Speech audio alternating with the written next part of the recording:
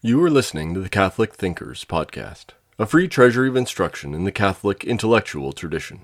If you enjoy this lecture, please visit us at catholicthinkers.org/donate. This course is from our International Catholic University Classics Collection, originally recorded between 1995 and 2005.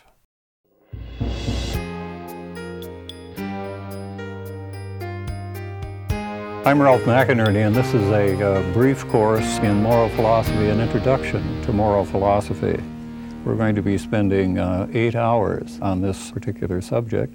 Before I indicate to you what the subjects of those 8 lectures are, I want to say something about the aegis under which I'm doing this.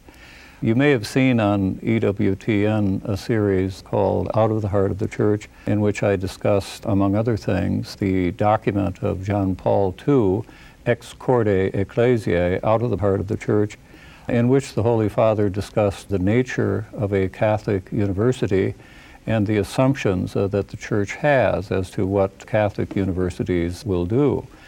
It is sometimes considered to be problematic nowadays to speak of a Catholic university, but it's always well to remind ourselves that the original universities were Catholic universities.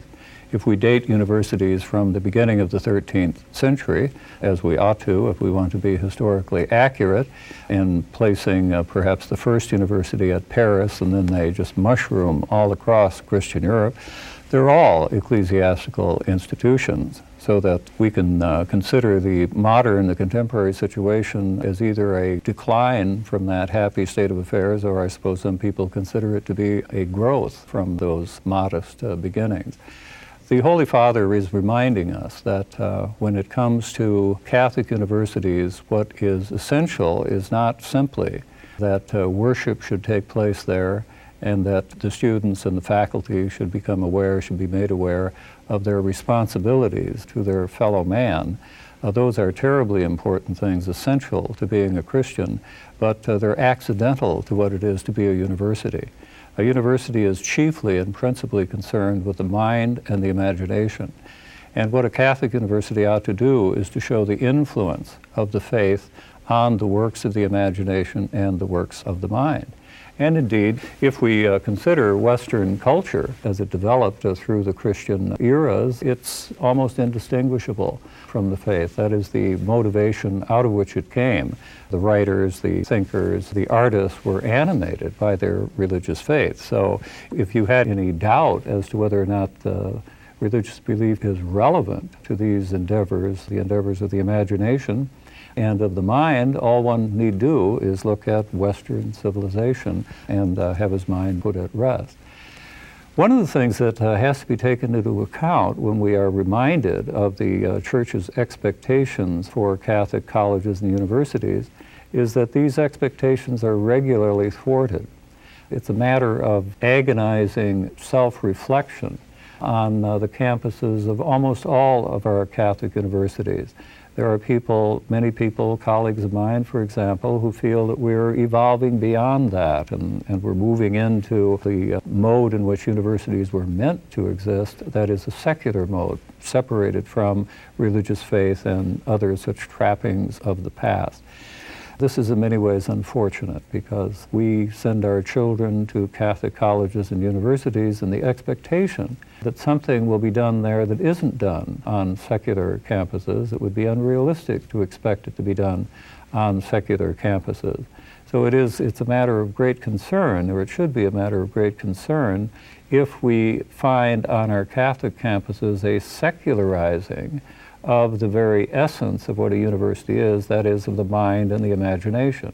If in our classrooms, on our stages, in our museums, we have activities and artifacts and so forth which are indistinguishable from those that we might find on any other campus, the question arises, why should there be a Catholic university? Now, many of us have been talking about this and expressing concern about this. There are many universities that drifted off in the direction that I'm indicating and then have firmed up and have started back. There have been any number of new institutions that have been founded to confront this issue. Thomas More College, Christendom College, Thomas Aquinas College. These are efforts to start all over again and to put the ideal of Catholic education in place right from the outset and not have to fight the battle as to whether or not we should be doing that. What I am engaged in here, this mini course, this Introduction to Moral Philosophy, is done under the aegis of what we're calling the International Catholic University. If you saw a series that appeared on EWTN a short time ago, Out of the Heart of the Church, you will have been apprised of this coming effort. At the end of that series, I mentioned that I had been speaking with Mother Angelica and had mentioned to her this fact, that if one could bring together in one place all of the great teachers on the various campuses around the country, Catholic campuses, those who have no problem, who are enthusiastic about the ideal of the Catholic University as expressed in Excordia Ecclesiae, if you could bring all those people together, the result would be just a magnificent university. And of course, it's impossible to do that physically. But it occurred to me, and I came to talk with Mother Angelica about it, it occurred to me that you could do this by other means, by electronic means, by television, by other means whose operation is obscure to me, but I'm assured that there are many more means of conveying this sort of thing other than by having people in close physical proximity to one another that are just over the horizon. So I mentioned this to her, and we were there with President of EWTN, Bill Steltenmeyer, and with Chris Harrington, and with others of the production staff. And after I had laid out this idea, John Baker was also there. Mother Angelica paused, and I'm sure she was saying a prayer, and then she said, I like it. I like it, a corporate decision. And out of that agreement from her and her very generous offer to help us get started in this, we have been forming over the intervening months since that meeting this International Catholic University. John Haas, as well as John Baker, is allied with me in this effort, and many others will shortly be joining us. The idea is that we will be giving accredited courses and having degree programs. But as well, we want to have many courses of the kind that I'm beginning here today. Introductory courses that run about, not just introductory courses, but short courses that run 8 hours, and which many people, I think, could become interested in who are not intending to gain a degree or to put a lot of these courses together for some professional purpose, but simply to pursue more fully than they've had an opportunity to before various intellectual, spiritual, theological, philosophical, artistic trains of thought. So I began under that aegis. This is a mini course, we can say, being offered by the International Catholic University. And it is, as I say, devoted to moral philosophy, an introduction to moral philosophy. What am I going to do over these 8 hours? Let me just give you an indication of the topics. Today, of course, will be introductory, and I've already begun that, but next time I will be placing moral philosophy within the larger context of philosophy.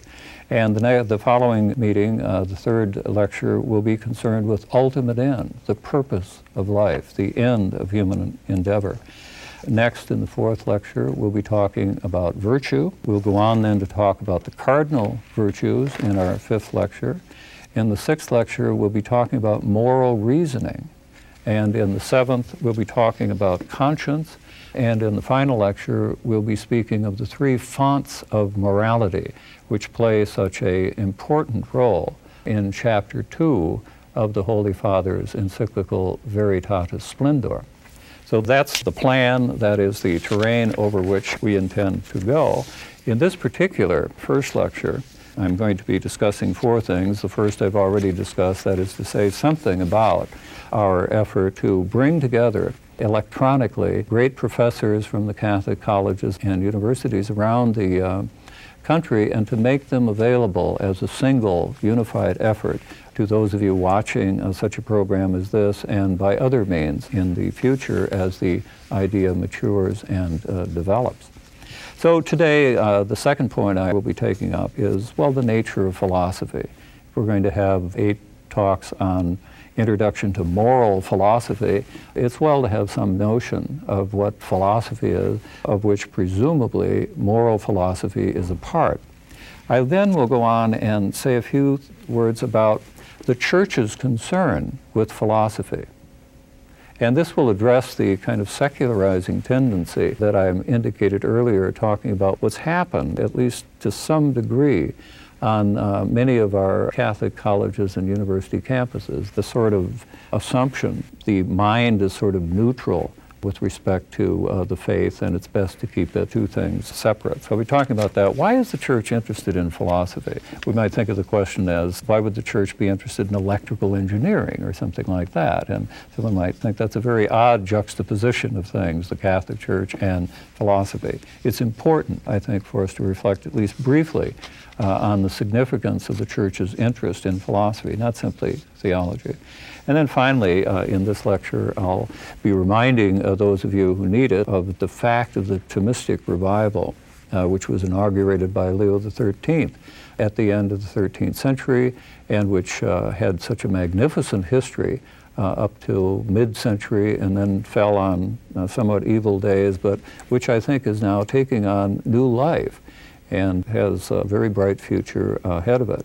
Not unlike the way we could say that after the Second Vatican Council, there were days that were not particularly cheerful in every regard, and we might wonder whether the purposes and aims of the Council were being implemented. Certainly in some cases they were not. In 1985, at the Second Extraordinary Synod, we had the fathers of that Synod and the Holy Father acknowledging that there had been a misinterpretation, very widespread misinterpretation of Vatican II, that it was necessary, the fathers of that extraordinary synod felt, to counter. It was just before that synod, there was the famous interview with Cardinal Ratzinger, in which he sounded, as it turned out, many of the themes of that extraordinary synod. And now quite recently, in Veritatis Splendor, we have the Holy Father pointing out that many moral theologians, Catholics, have been misinterpreting Catholic moral doctrine and adopting positions which are simply untenable as modes of Catholic thought.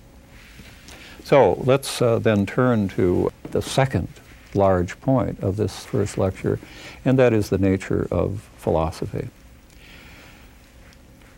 I will remind you, of course, that the word is Greek, and it means a desire or quest, a love of wisdom. And this is not simply an accidental fact that it's a word derived from the Greek. So is biology. We might not think that's terribly important, but we will be talking a bit about the significance of what the Greeks meant by the term philosophy, and how what the Greeks did as philosophers is of abiding and perennial significance for anyone who does philosophy. But I want to say something about the nature of philosophy and its beginnings in the 6th century in Greece. By common consent, the first philosopher was Thales, and we know next to nothing about him. 3 propositions which are attributed to him, but we have no writings of his. Through those first centuries of philosophy, really the 6th and the 5th century BC, we have efforts to understand the natural world, to move beyond a kind of storytelling or mythological account of what's going on in the world, and to move towards what we could, I think, reasonably call a causal account. What is it in the natures of things that explains their behaving in the way in which they do? So that to move towards causal explanations is, in a sense, a synonymous expression for a philosophical quest. Some of the early accounts strike us as being odd, among them, of course, Thales. One of the propositions attributed to him is that everything is water. And later philosophers tried to figure out why he would have said something like that, and they suggest that, well, moisture and dampness seems to be involved in the generation of living things. Perhaps it was that. He also said that all things have soul in them. And a third proposition attributed to him is that all things are divine. So he was a kind of pantheist. We get a sequence of philosophers, Anaximenes and Anaximander and so forth, who give accounts like, well, everything is air, and they're trying to figure out what basic thing there is which takes on these different manifestations and configurations and so forth, but it remains the same, and it just looks different, has different shapes and forms. And they came up with different candidates for that role until we reach Empedocles in the 4th century, maintaining that, well, no, there are 4 elements, building blocks of things: fire, air, earth, and water. And this was a theory destined to have a very, very long career. But I brought us rather rapidly up to the 4th century BC. This is the golden period of Greek philosophy. Here we have a sequence of 3 of the most remarkable men who ever lived. Socrates, and following upon him, Plato. Much of our knowledge of Socrates, of course, comes through Plato. Socrates didn't write anything. And after Plato, Aristotle, who for 19 years studied in the academy of Plato, and on the death of Plato started his own school in Athens, the Lyceum. These 3 men just define what philosophy is. Socrates comes through to us in the Platonic dialogues as a very thoughtful, very engaging figure who is very conscious of the fact that we are apt to claim to know things that we don't know. And Socrates is noteworthy for the fact that he claimed that the wisdom that he had and that the Sibyl had assured him that he had was not a matter of knowing something that other people didn't know, but what set him off and made him wise was the fact that he knew he didn't know anything. So there's certain irony, of course, in Socrates, but that Socratic wisdom is a kind of reminder of the occupational hazard of the intellectual life, and that is to pretend to know what one doesn't know. But substantively, what we think of when we think of Socrates is the pursuit of questions like, well, what is piety? What is justice? What is friendship? What is loyalty? That is moral qualities. Socrates says he was a townsman, an urban person. He had been in the wars and came back to Athens. And he was interested in human beings and the life of human beings and questions that all of us have to address. And the mark of a Socratic dialogue on a moral question is that they don't reach any definite conclusion. Now, when we turn to Plato, the student, as we can say, of Socrates, certainly Plato defines himself with reference to Socrates. With Plato, we get a very engaging account of what it is that enables us to know as human beings. And what Plato can be said to have taken his inspiration from was this fact. Let us say that you devote yourself to the study of ladybugs. And you become the Northern Alabama expert in ladybug. And you write the definitive book on the subject, with, of course, a very interesting chapter on the male ladybug. And you become, as I say, famous for this particular thing. And you grow old as I am. And your research is long behind you, and your book is in its 15th printing and so forth. And one of your grandchildren comes up to you and says, "You're the expert in ladybugs, Grandpa." And you say, "Indeed I am." And he asks you what ladybugs you know all about. And you say, "Well, I know about all of them, ladybug." And this is a very persistent grandchild. And he asks, "Well, where are the ladybugs that you studied when you wrote your book?" And you would say, "Well, where are the ladybugs of yesteryear? None of them is still alive."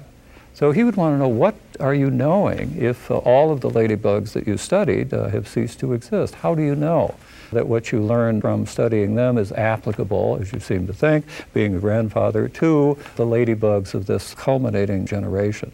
Plato pondered that sort of question, and he came up with initially a very surprising suggestion. And it was this: when we know ladybug, we don't know these little particular things that come and go and flit around and the like. We know the idea or the nature of ladybug. And that is not lodged in any one of these individuals. That enjoys a separate and ideal existence elsewhere. And for Plato, this meant that the quest for knowledge, then it might be triggered, it's set off by our experience of the things around us, but the mind is drawn away from the things of this world towards those ideal entities. And in Plato, this quest for knowledge, for truth, is one that is at one and the same time an intellectual quest and a moral quest. In Plato, moral virtue tends to be what we need in order to overcome the attraction of physical objects. So moral virtues enables the mind to be released and to turn towards these ideal entities.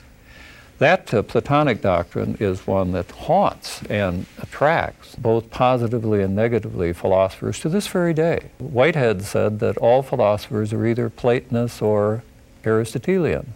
The way Gilbert and Sullivan thought, all little babies were born either little conservatives or little liberal. What is an Aristotelian?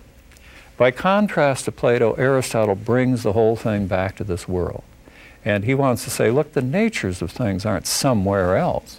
We shouldn't be misled by our language and by the universal terms, the common terms in our language, and think that just as Fido names this dog and Pluto names this dog, dog names some other thing other than these individual dogs. Aristotle suggested that our minds are such that in intellectually knowing these individual things, we are fashioning in our mind a nature which they have, but they have individually. And we fashion it in such a way that it refers, and the name that signifies it, refers to all of these singular things. You have there in that sequence of these three giants of Greek thoughts, species of crime, to try to sum them up this briefly. But I wanted simply to remind you, if that's what's going on, or to give you some suggestion, if you've not thought about these things before, of a century during which you had one after the other these men asking questions which don't have any immediate practical import, but go to the whole question of what it is that human beings having a mind ought to be doing with it, and who come up with theories which are related to one another but tend to be such that, well, if you're a Platonist, you're not likely to be an Aristotelian and vice versa. Or so it looked. Many later philosophers would want to say they want a little bit of both, and indeed, Aristotle himself would be unintelligible without Plato. So there is a sense in which we can argue without being terribly ironic that there is a compatibility between these philosophies that follow one another, even though Aristotle tends to look like a very severe critic of his master Plato. But then Plato was very critical of Platonism as well. Now, what happens when we turn to the Christian era? What happens? Well, how do the early Christians regard this pagan effort? If we look to the fathers of the church, there are some of them who will say simply, the wisdom that the philosophers were seeking in raising and pursuing the kinds of question that I've indicated, that wisdom is given to us in Christ, so that we don't have to engage in that kind of enterprise anymore. What they sought in vain or sought in such a way that they achieved a merely meager amount, we have been given in its fullness in the faith. There were other of the fathers, St. Basil, for example, who had been educated, as many of the fathers were, in the pagan system of education. St. Augustine later is another strong example of that, who began to see that, or began to suggest that there was some kind of complementarity, some kind of mutual significance for faith and reason.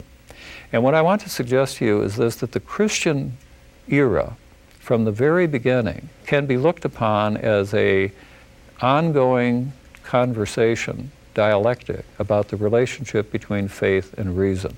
It starts with the fathers, it goes on in the Dark Ages, it goes on even when the great works of pagan philosophy were no longer available, or were available in only a few titles. During the Dark Ages, during the monastic period of medieval education, when education was centered in monasteries and they had libraries even more modest than this one behind me, which was filled with handwritten manuscripts in which some of the treasures of antiquity were preserved and passed on to others. During this period, Plato was known through a partial translation of one of his dialogues, and Aristotle through a couple of his logical works. And I'll discuss the significance of that when we return. Well, we had taken the history of philosophy very rapidly from the Greek period into the patristic period, and had mentioned that during the Middle Ages, while the conversation that I mentioned about the relationship between faith and reason went on, it went on without having available the writings as such of Plato and Aristotle, except, as I mentioned, in one or two examples from the vast production of each of these men. What happened was that the fathers, who had been instructed in this literature, and St. Augustine notably, conveyed indirectly the problems of philosophy to later believers, and their reflections on the relationship between what philosophers had done and what Christians believed. St. Augustine was extremely susceptible to Platonism, and for a long time felt that Plato must have come into contact with the Bible to have said the things that he did about God and the nature of God and his difference from other beings. But it's only in the City of God that he acknowledges that there's no basis whatsoever historically for thinking that Plato had any contact with the Jews, had no knowledge of the Bible and so forth. So this led him then to see that the human mind, untutored by the faith, is capable of achieving just extraordinary truths. And what believers then tended to do, by and large, was to ask, well, what is the relationship between these truths that human beings, any human being, believer or not, can arrive at simply by using the powers that God has given us on the one hand, and the truths that God has revealed to us about himself and ourself on the other. And much of the Christian era is a matter of discussing that question one way or the other, coming up with slightly different emphases, different theories as to what that relationship might be. But one of the giants, as many of you will know, in this effort is St. Thomas Aquinas, who lived in the 13th century, born in 1224 and died in 1274. Perhaps he was born in 1225, but he was 49 or 50 years old when he died. But Thomas is a very important figure because he lives in the first generation of the universities. As a young boy, he studied at Monte Cassino, near where he was born, at Roccasecca in southern Italy. Studied there until he was an early teenager, and then he went to the University of Naples, where he met some Dominicans and eventually joined the Dominican order himself. And after a year of some commotion because of his family's opposition to his vocation, went north to study, first at Paris, where the University of Paris, as I mentioned, is sort of the flagship of the medieval university, and indeed of the university. And after a time, then he went to Cologne to study with St. Albert the Great, and then returned to Paris and so forth. But the point of mentioning this is that he is a university person. That is, we've moved beyond the monastic schools and the cathedral schools into this new legal entity, which is the university, a kind of guild in which students apprentice themselves to masters in order to become masters themselves, masters of theology, masters of scripture, and masters of the arts. But a feature that I think we should remind ourselves of that's very important about this is that towards the end of the 12th century, there comes into Latin translation many of the works of Aristotle, which had hitherto been unknown. And this causes a tremendous commotion in medieval education, because up to this point, the discussion of the relationship between faith and reason had achieved a kind of stability. And it's permissible, scholars argue about this, but it's permissible to call this the kind of Augustinian solution. And suddenly now you get this influx of literature, the Aristotelian literature, and that whole question is opened up again. And it's enlivened by the fact that coming along with the translation of Aristotle are translations of Arabic commentaries on works of Aristotle, where you have Muslims trying to figure out, well, what's the relationship between what the philosophers, the pagan philosophers, wrote and what we Muslims believe. You had Jews like Moses Maimonides asking the same question. So there is a sense in which the three great religions of the book are addressing a similar question, and when it comes up in a lively fashion at the University of Paris, what Maimonides had to say and what Averroes and Avicenna had to say about this matter had a tremendous influence, for better or worse. What we have in Aquinas is an achievement that stands. Now, that might seem odd to think that someone living all those years ago in the 13th century, knowing so much less than we do, having so much less elegant indoor plumbing than we do, could have come up with something that we would say stands today. And of course, one would want to modify that in various ways. I'm talking about the essentials of his thought. And that his thought does have this kind of continuing relevance was made clear by Leo XIII in 1879, when he issued an encyclical called Aeterni Patris, of the Eternal Father, in which, looking around at the situation at the end of the 19th century, it was clear to Leo that what we had to do was to get back to the world vision that had dominated in the Middle Ages and which had been frittered away to some degree by modernity, leading to social and epistemological difficulties of a horrendous kind. So here was Leo XIII in the late 19th century at a time when everything looked hunky-dory, I suppose, to the secular mind. It was just before things began to fall apart. Leo was prophetic, seeing that the seeds of real disruption and chaos are there in modern thought, and that this has to be countered on the level of thought. This is what he had in mind when he urged Catholics to return to the study of Thomas Aquinas, not to return to the Middle Ages, not to hurry back into the 13th century, but to look at Thomas as a vehicle for ideas and arguments and outlooks which are of perennial relevance and consequently could be of use in addressing the social and intellectual problem which Leo XIII saw as characterizing the late 19th century as, so to speak, the fallout or the fruition of the Enlightenment. We have arrived at a period in intellectual history where it is commonplace for people to recognize that the Enlightenment project has failed. When Leo XIII said that, it was by way of being a surprise. Some people, other than Catholics, listened to him, but by and large, his would have been a strange voice to those who, as I mentioned earlier, thought things were going pretty well. But things were soon to start going very badly, and this led to a generalized reflection as to the validity of the social and intellectual principles on which the modern world had been founding itself. The great difference, and I want to conclude this general presentation of philosophy and why it is that the Church is concerned with philosophy, by contrasting, as I've done on other occasions, what seems to me to be the fundamental different outlooks on the part of the classical philosophy coming from Aristotle, represented by St. Thomas Aquinas on the one hand, and modern philosophy, which takes its rise in Descartes on the other.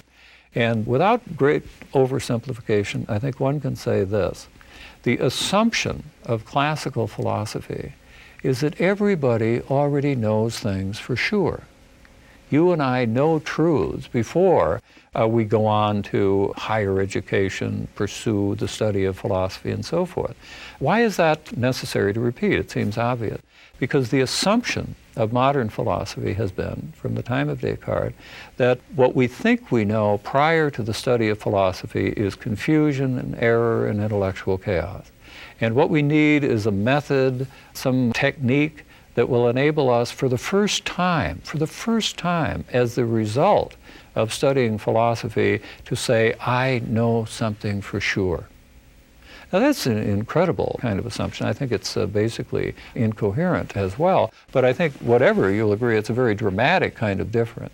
So what the classical philosopher endeavors to do is to ask himself, what is it that we all know about a certain area, and then how can we advance beyond that common knowledge to greater and greater penetration into the things that we're talking about that are in question.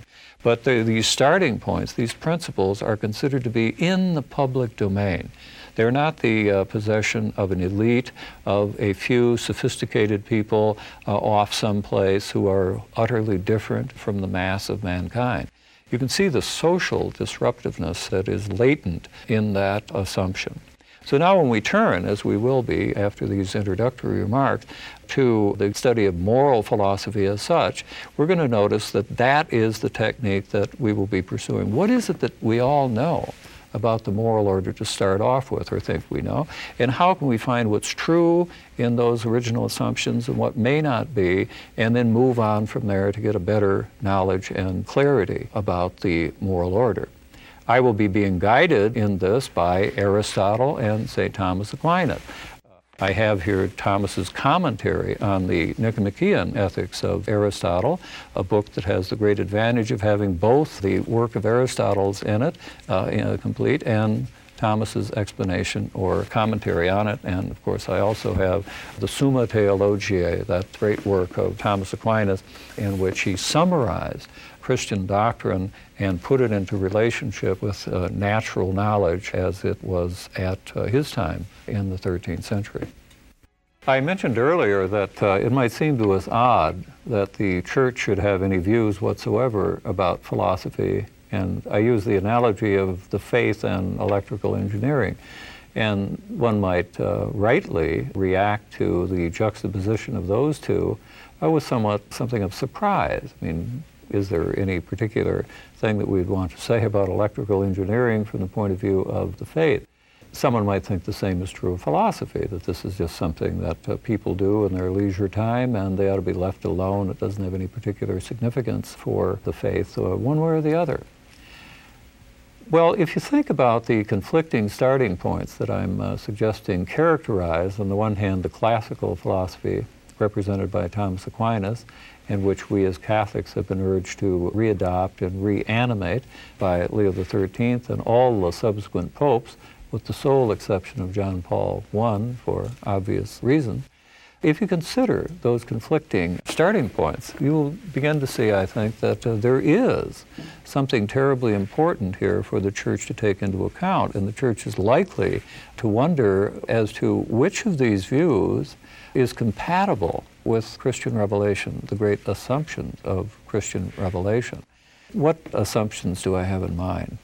It's obvious, isn't it, when we think of the Gospels, that Christ is conveying his message, the good news, an extraordinary message, something that it would never have entered into the hearts of men to know if he didn't tell us about it. He is telling us about it in a language that is already being used for all kinds of purposes, for commerce, for making love, for disciplining one's children, for legislating, all of the usual uses of language. He's taking that same language and using it as a vehicle to convey to us this extraordinary truth that he is our salvation.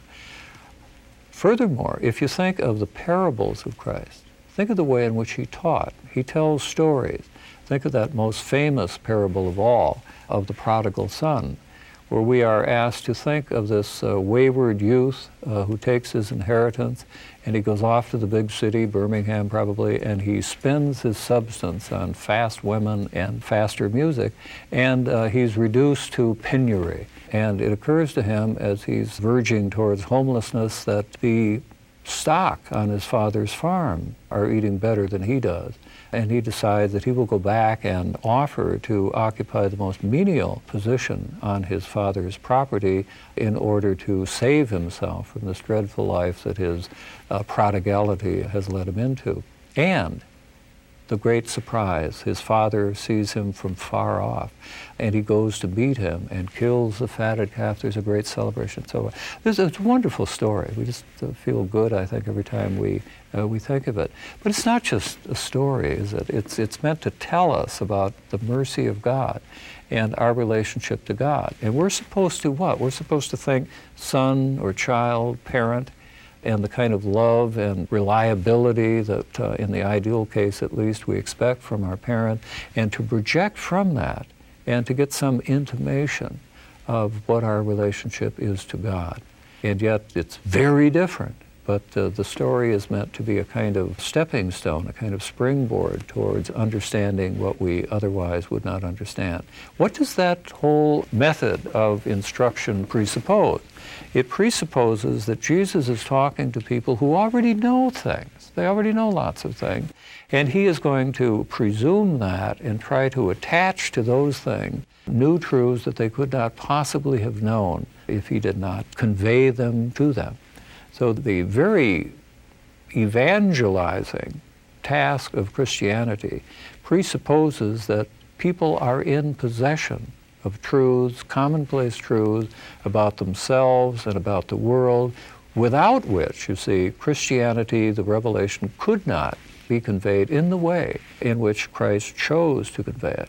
His very coming to us, the very incarnation, the fact that God became man in Jesus, is meant to what? To proportion him in some way to us so that we could see him a man like us in all things save sin. And in that way, he can be a model for us, the way, the truth, and the life.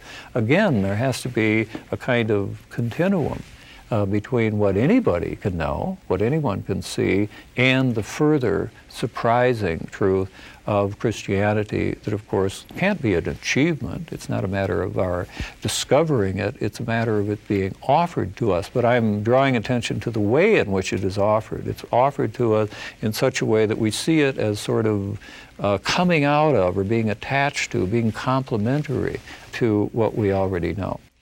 That's a long story out of a short story, but the point of it is to indicate why it is that the church, as the custodian of revelation, has a stake in what goes on in philosophy. If it becomes a dominant view in philosophy that the world is something that we cannot know, that what we are knowing are rather our own constructions and construals and ideas rather than the things themselves, this has ramifications, I'm suggesting, for the capacity, the evangelizing capacity of the church. How can we convey to others truths which are meant to hook on to what they already know if we are in the grips of a philosophy which argues that we don't know anything yet, that we are at best confused and bewildered and immersed in intellectual error? It's for this reason that the church has, from the very beginning, in its educational efforts, in the monasteries, in the cathedral schools, in the universities, been interested in all human learning, not simply the Bible and reflections on the Bible.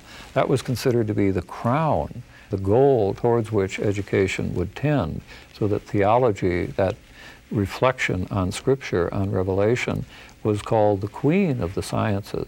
And philosophy, which stood, of course, for all humanly attainable truths, was called the ancilla theologiae, the handmaiden of theology, so that there was this notion of a hierarchy. But a hierarchy implies relationship between the elements that are graded within the hierarchy. So there must be a connection, a complementarity between philosophy and the faith. The church has always recognized this, and therefore it cannot be indifferent to bad philosophy, and will promote the study of true philosophy, because true philosophy will be compatible with Christian truth. That is, of course, the great underlying assumption of the church's concern, that there are truths that are available to all of us, believer and non-believer alike, and those truths are in principle compatible with the truths that God has revealed. To consider them as simply unrelated to one another, as at odds with one another, in conflict with one another, that is an unacceptable notion of the relationship between faith and reason. Why? Because the faith is something that is given to us by God, revelation of these truths by God on the one hand, and on the other, our natural capacities, our minds, our imagination, which enable us to understand the world around us. So that if you read the Psalms from this point of view, you're struck by how often the psalmist looks out at the world and sees it as expressing the glory of God or blessing God. So within Scripture itself, it's the most commonplace thing in the world that we are being asked to look at this world, the world around us. The assumption is we know it, it's there and we know it, we see it, we understand it, and it becomes a kind of symbol and model of something beyond that we can't see and can't have direct experience of. So that to indicate that this isn't just a kind of intrusion of the church into an area that doesn't concern her, but it's an area that the church cannot fail to be interested in, and to promote and to urge believers, and of course everyone else, to pursue philosophical truth in the confident assumption that anything that is discovered by the human mind will and must be compatible with what God has revealed to us about himself and the world. Now, much the same is true in our specific concern in these lectures in moral philosophy. And we will see that one of the great themes of Christian philosophy is this relationship between truths, practical moral principles, which are considered to be in the public domain. Principles that we can assume that all of our interlocutors, anyone that we talk with about these matters, will have in his possession. They're not our truths, they're not his, they're ours, in common. And that these guidelines for human action are continuous with and compatible with the very specific kinds of guidelines for behavior that we as Christians are given. So again, there's complementarity and not conflict, not opposition. This, you will realize, is one of the notes of Catholic teaching. The relationship between the natural and the supernatural. That is a variation on the theme that I say characterizes the Christian era, the great conversation on the relationship between faith and reason. So we will be turning in our next lecture specifically now to moral philosophy after these wide-ranging discussions of the history of philosophy and where we are now from the Church's point of view in the history of philosophy and what the task is before us. And this course is meant to give you at least a quick barefoot trip through the terrain of moral philosophy as looked at through the eyes of a Christian philosopher. We hope you enjoyed listening to Catholic Thinkers. Please visit us at catholicthinkers.org/donate to help us keep this content free.